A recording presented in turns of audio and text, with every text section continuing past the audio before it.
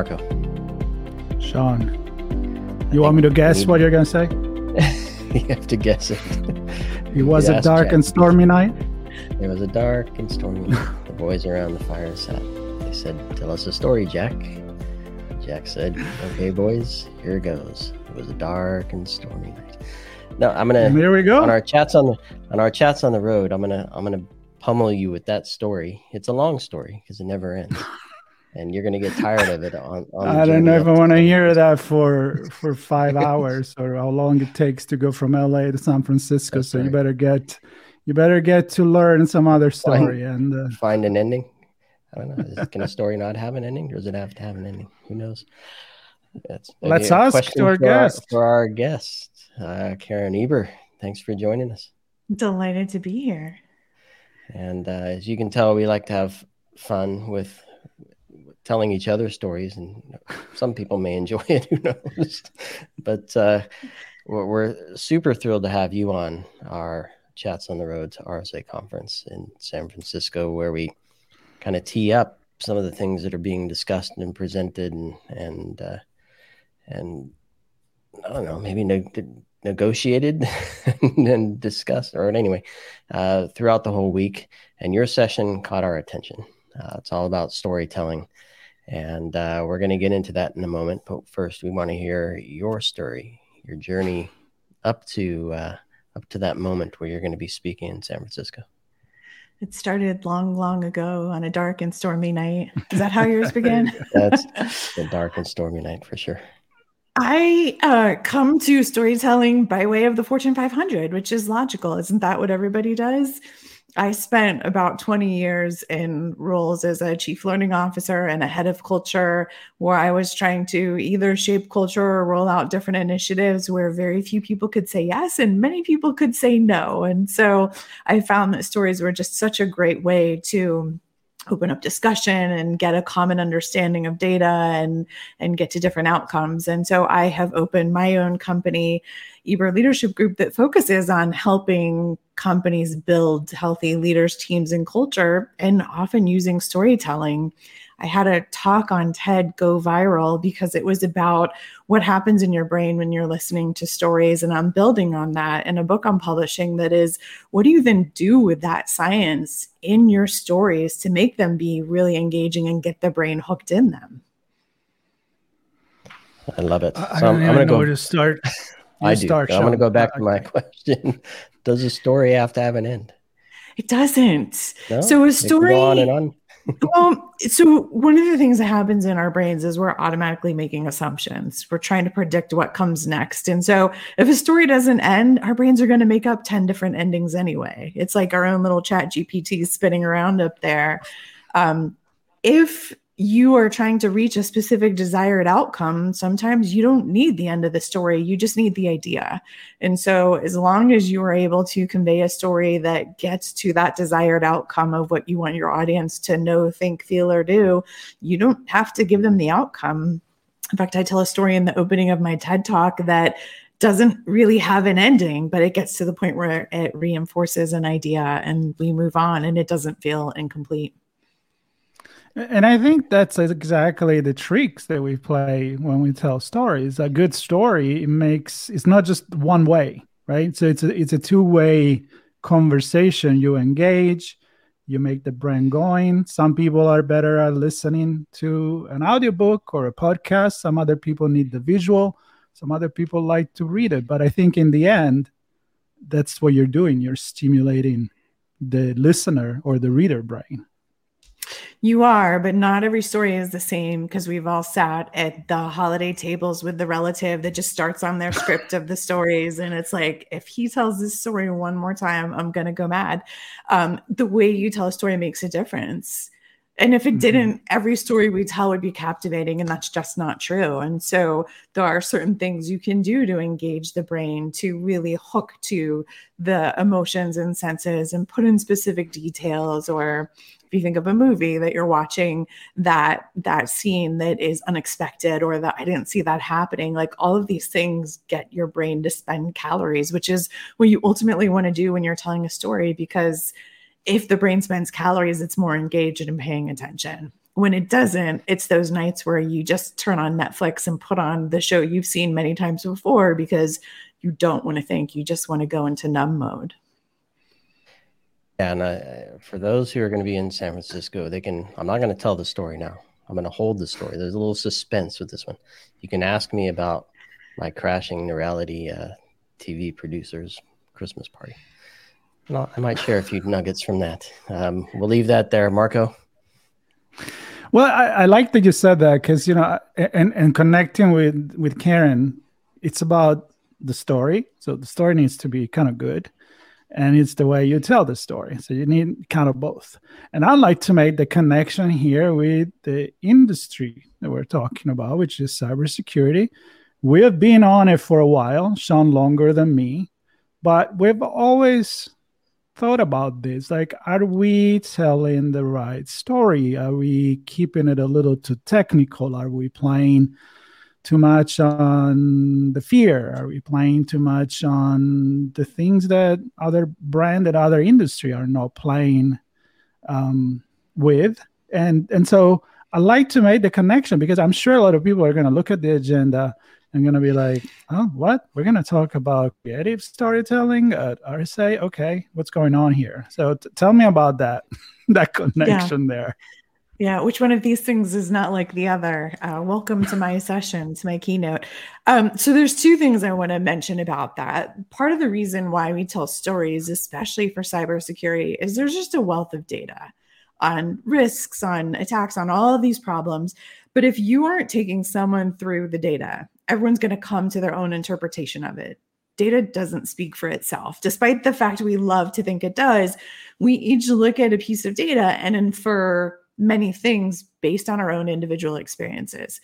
So what a story can do is take everyone through it so there's a common understanding, and it allows for you to have a discussion starting at a different point. It's a level setter that makes sure that people aren't making assumptions that are inaccurate. And that is really important when you're working through the data.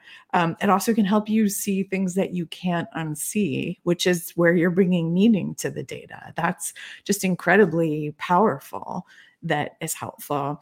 The other thing I would say is that storytelling is creative for sure, but it is really about building an understanding in someone's brain. It is how you are helping them just come to what they need to understand about something. And so often the people that are communicating have reams of data and knowledge and things that they're close to, but the people they're presenting to don't have that same level of intimacy with it. And so it's how are you imparting that knowledge in someone in the best way possible, and using a story can help build that.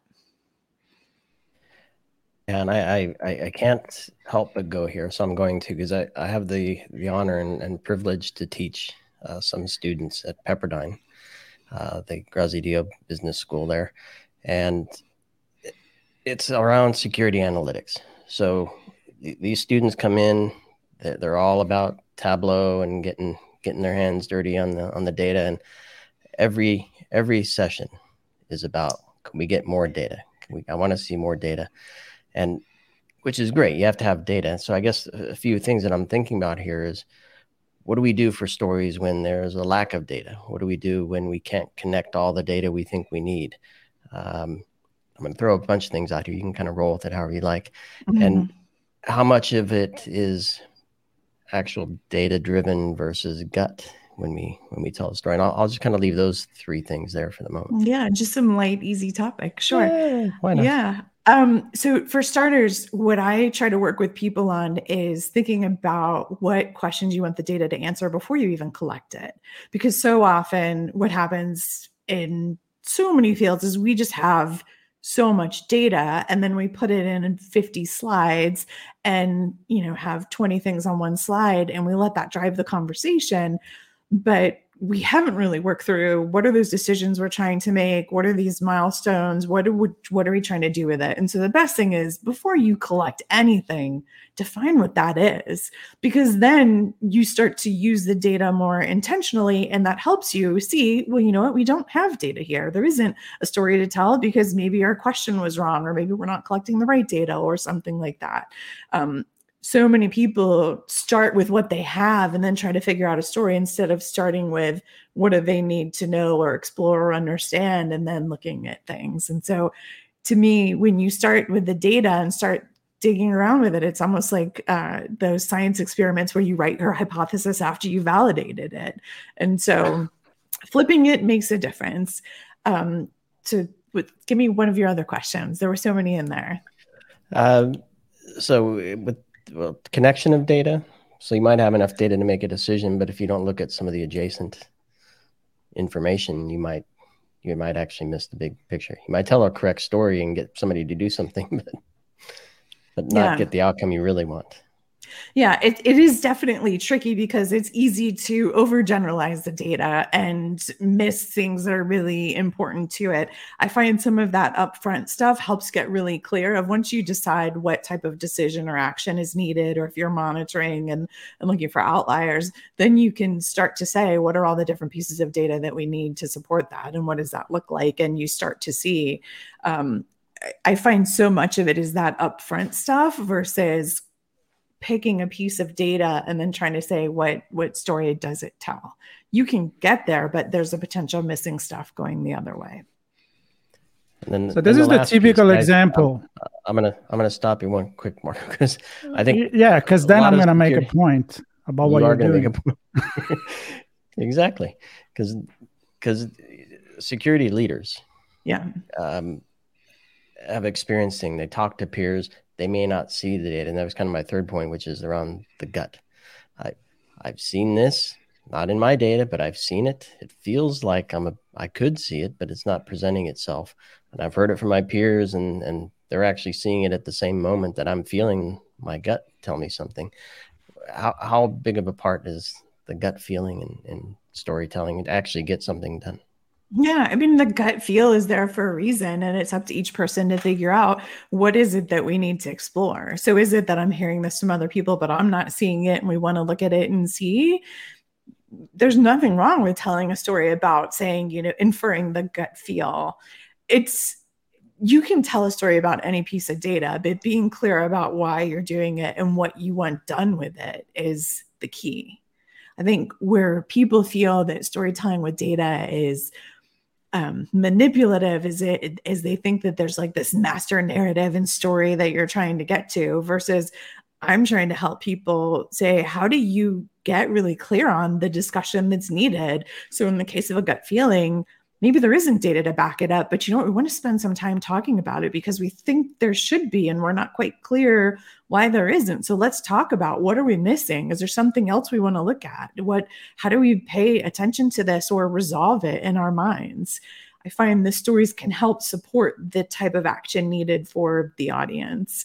One of my clients is a Fortune 500 company that specializes in cybersecurity, and they have this one slide that they share with small and medium businesses that this gets to that question about fear.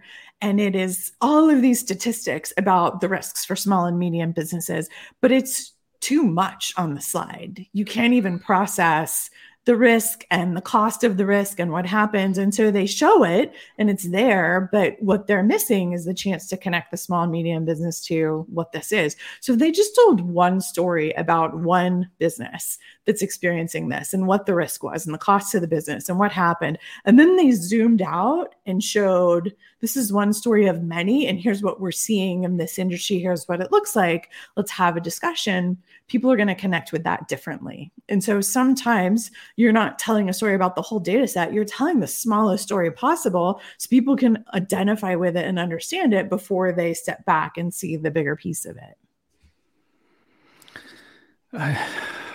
This is 80 years in this industry that you're just condensed in one slide. In a good way There's too or a much bad information. Yeah. No, well, it simplifies kind of like the complexity, and also at the same time what I think is the simplicity of telling a story, right? So, and I was making a joke with Sean because Sean is very in deep into cybersecurity. And even if I have to say, I mean, that's why we tell story together, because he's an excellent storyteller. But when he get wrapped into the data and and the algorithm and all that kind of stuff. It's like, let's focus on that. And for me, it's like, that's kind of like a chapter maybe, but if you just focus on that, you're not telling the whole story. So that's kind of like what I'm thinking. So I would like to elevate this conversation a little bit on a bird eye view and talk about where do you start when you want to tell a story, independently from what the industry is. I mean, even if you're writing a Disney script or a Pixar or a great storytelling, is there a rule, that we can follow that works? Absolutely. And it's probably counter to what most people think. Your stories always start with the audience. And the reason is that you are going to tell a story differently to each audience. So you want to stop and think about, who am I communicating this to? What do they know? What do I want them to know, think, feel, or do? What might be obstacles that they're facing? And you would do this 5 minutes before a meeting, but you want to get really clear, because until you do that, you can't stick the landing of your story. You might have the same story that you tell slightly differently. Like the points might be there, but the way you connect each person to it would be different. And so to use a small and medium business example, I would tailor a story for a small and medium business to their industry or to a circumstance they can identify with. Otherwise, I don't connect with it. I don't feel like it's relevant for me, and it just passes over me. So every story, personal, professional, movie, data, you want to get really clear on your audience. And so Pixar does that. They are building a persona for, of course, we have the child ages 6 to 9, but there's also the parent that's taking them. And so what are we doing for both to make a meaningful outcome? And the outcome, that's the ultimate goal. And you said earlier, it may not have an end to the story, and maybe we leave a little suspense so somebody can kind of envision their own end. But if you don't, to your point, you have to know who the audience is, and then also know what the outcome you want is. And then in the middle is kind of where the villains come in and the heroes come together, and they present things that hopefully the audience, anything that speaks to food, I'm in that story. If you're talking about eating a nice pastrami sandwich or something, I'm on a nice slice of pizza, I'm on it. It's the great equalizer. When you're telling stories with data, there often isn't an end, because you are having people reach a common understanding so that there can then be a discussion or a decision or a, hey, let's monitor this. The goal is always to create that understanding. I worked with someone who once said, simple data leads to complex conversations. And what they meant was that if you don't take someone through the story of the data and create that common understanding, there often is this big debate about, do we trust the data? What's the quality of the data? How clean are the data? And the whole meeting, the whole discussion ends up this fight about the data, and nothing is ever done with it. And so when you can guide people through to get to that place, it ends up being a different type of discussion, even if there's no ending to it, which there often isn't with data, because the ending comes from what is discussed with the group. Yeah, and I think the having so much data, oftentimes, or even if you have a lot of data, and you see something in there that may not be the important thing, and I think that's why. And I can kind of speak to a lot of the companies that build solutions, and they have that slide that says, here's all the bad stuff that can go wrong. Here's all the ways it'll impact the business. And here's how you're going to lose money and reputation. And it's 4 or 5 slides leading that whole scary story into play. A lot of that I feel is because you said the word trust. I think we're trying to build, the industry is trying to build trust with the people that they're trying to protect. And in that, they're trying to prove that they know what they're talking about, so that they can then continue with the story and have that level of trust. Yeah, maybe your thoughts on, or Marco? Yeah. No, I just thought about a metaphor because I'm big in using metaphor to tell stories, and I'm connecting all this light with a lot of information. What you just said with the through that we know the topic and the data that we have, and I'm gonna give you a metaphor you're gonna like. It's about food. Being Italian, I always say, the dish is not the ingredient in it. It's you can't say this is good because I'm gonna put this ingredient, this ingredient, this ingredient. It's how you put it together, is how you cook it together, how you present it. So for me, it's a great metaphor for a good story. And then, of course, if the data is great, then you got a great meal. So I hope that that makes sense for. And exactly, and I got your attention. So see, that's a good strategy. But to build on that, if I knew you loved cheese, I would tailor and make sure those ingredients were there. Like I would change the ingredients based on who I'm serving that meal to. And the same is true for the story. You go for what everyone likes to eat. Yeah. The content marketing is not enough. I'm just saying. How about content marketing? Talk cheese, content marketing. Content marketing, like Sean and I, we've been doing so many podcasts by now, but we started as a publication. It was written. Then in the last 3-4 years, we told a lot of story, either directly or with other hosts. And now it's become the big thing. Everybody wants to be on a podcast. Everybody wants to have an ambassador that can tell a story. What is your opinion on this? I mean, are we doing it right? I mean, as an industry, what's the missing ingredient or the delivery? I think it's smart. I think that if you think back to the first mass communication, it was printing press where people were reading, which was stories, and then it was radio where we were listening. And I feel like podcasts are circling back to radio where people would sit and listen and hear these stories and get their news and get their insights. And it's because we have the opportunity of choice. We can find those places that are interest and get in, get the information we need and get out. We're not limited to set channels or set stations that we have to get this from. And so the more niche you are in your content marketing, the more specifically you are talking to a group, the more you'll find your people. No one will be applicable to everyone, and you shouldn't try to be, but the more you can focus on the audience and the message that you have, the more meaningful that is, because we have this opportunity of choice right now. So I'm gonna go back to the word trust as well, because I don't know how many thousands, and I'm not exaggerating, thousands of blogs and thousands of white papers and thousands of ebooks and solutions briefs that I've created over the 20, 30 years that I've been doing this stuff. One of the big things that often comes from a vendor perspective is to have some data that reinforces the story that they want to share.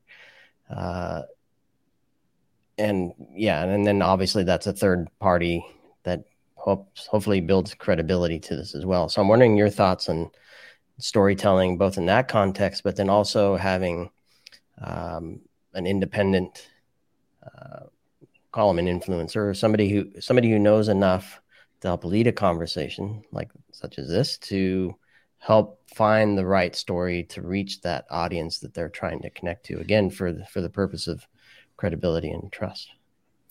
So in my talk, I'm going to get into what is happening with trust in the brain when you're listening to stories. But what I want to say here is that when someone's listening to you, they are trying to make sense of, do I trust this person? Do I trust the data? Do I trust the person? That's just happening consciously anytime we're or even subconsciously when we're listening to this information. And so what stories are going to do is give a chance for people to connect with the data differently. So if you picture the Red Cross, right? Global organization, whenever there's a disaster, they are telling the story of one family that lost their home, of the disaster, of not having clothes and food and water. And then once you connect with that story of that one, they zoom out and you see the scale.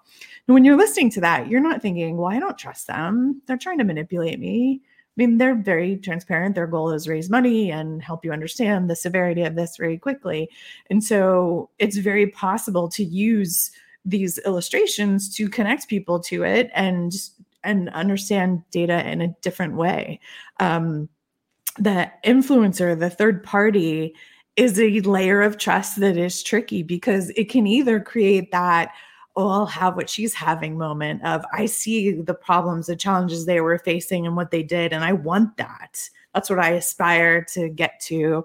Or it could be, well, I don't identify with them at all. That's not relevant for me. And so that doesn't matter. And so it's, again, who is your audience and what are you trying to do and what represents that? And it's usually not one story that does all of that for one organization, right? We all need multiple stories to connect to these different challenges and pain points and fears and aspirations that customers have, because that's what is ultimately going to motivate them to buy.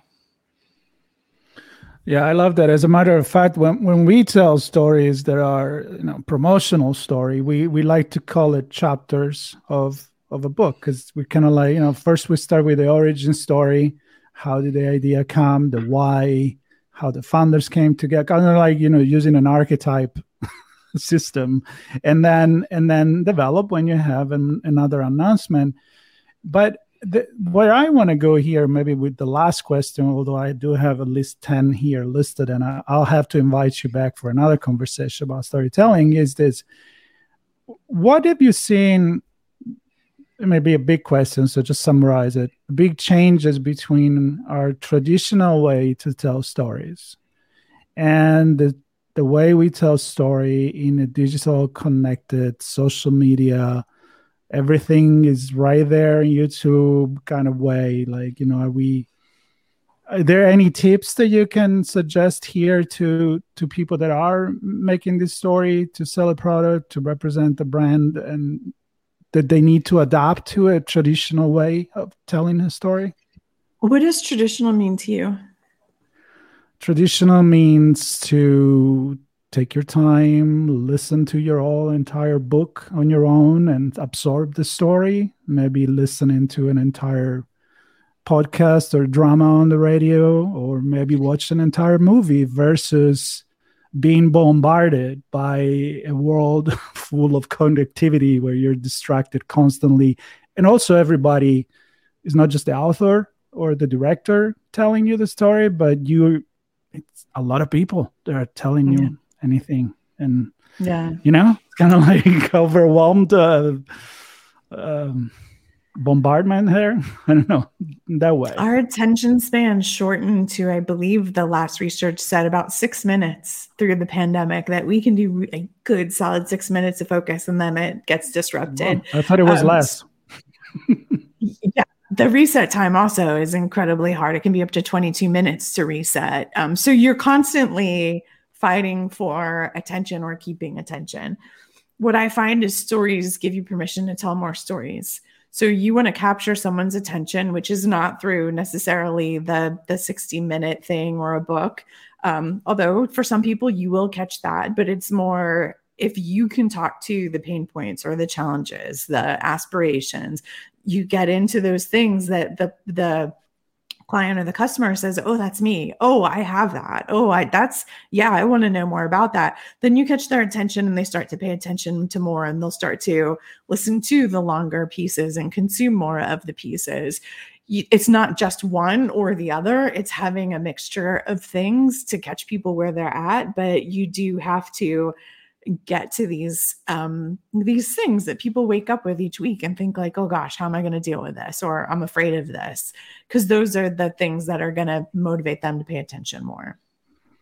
So create little ads, 30 seconds. I don't know. Do you listen to ads? I love ads. That's why I watch the Super Bowl. When they're about pizza. Yeah, well, fair. But it's the Super Bowl because you're going to be entertained. There's going to be a good story, right? And your average streaming service or whatever you're watching, you're looking for that fast forward because it's like, why sit through that?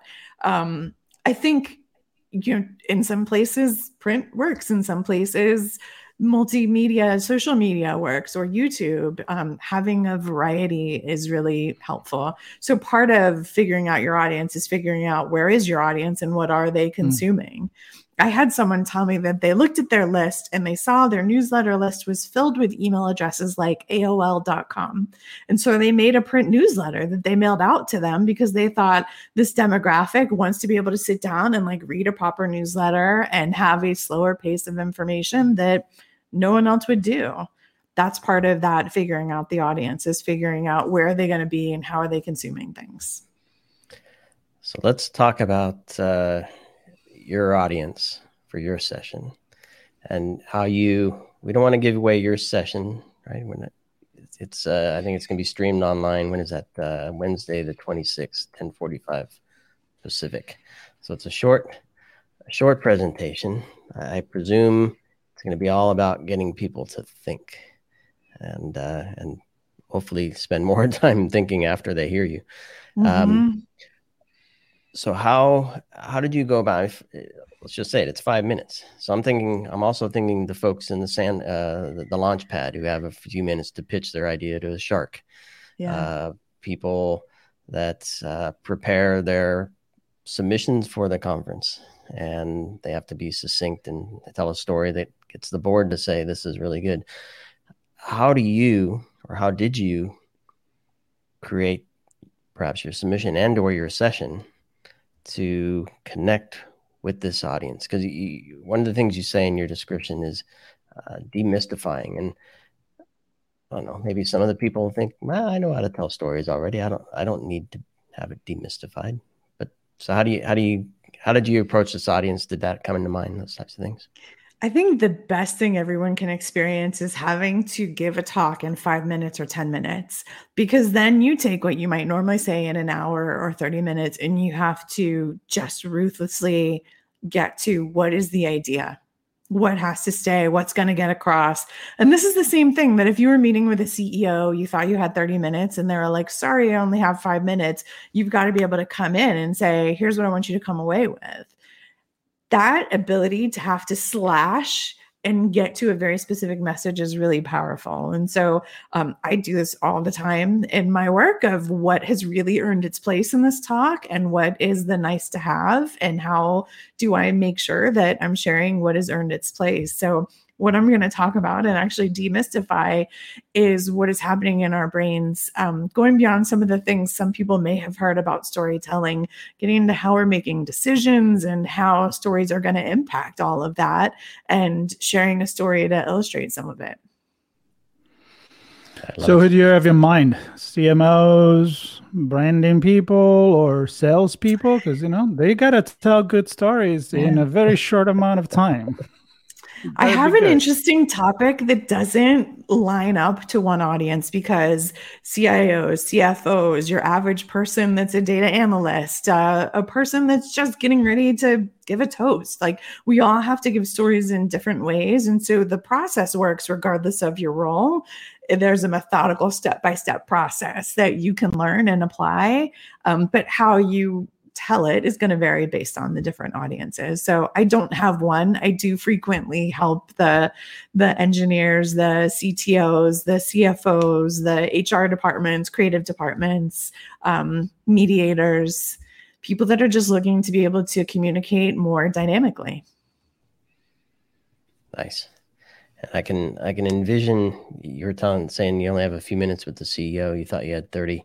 And by the way, you don't get a presentation. It's on the way down to the car in the elevator. So forget Completely. The PowerPoint. Yeah. That's a good practice anyway. If you think about that for every meeting, like, what's my 5-minute warning or my 2-minute warning, then you can land your points every time. Yep. Super cool. Yep. Well, I'm How in do you own agreement with the Marco. story? Yeah. Well, I'm in agreement. We need to have you back on. I want to hear more about the TED Talk and the upcoming book. And I think we have a lot more things we can dig into from the storytelling perspective. Yes. So more food. Hopefully, yes. And we'll bring some more food analogies.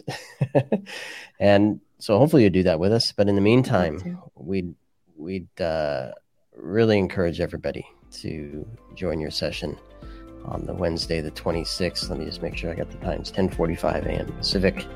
And stay tuned for links in the show notes to connect with Karen and view her session, and stay tuned for her book coming, and hopefully a future episode on Audio Signals. Thank you for having me.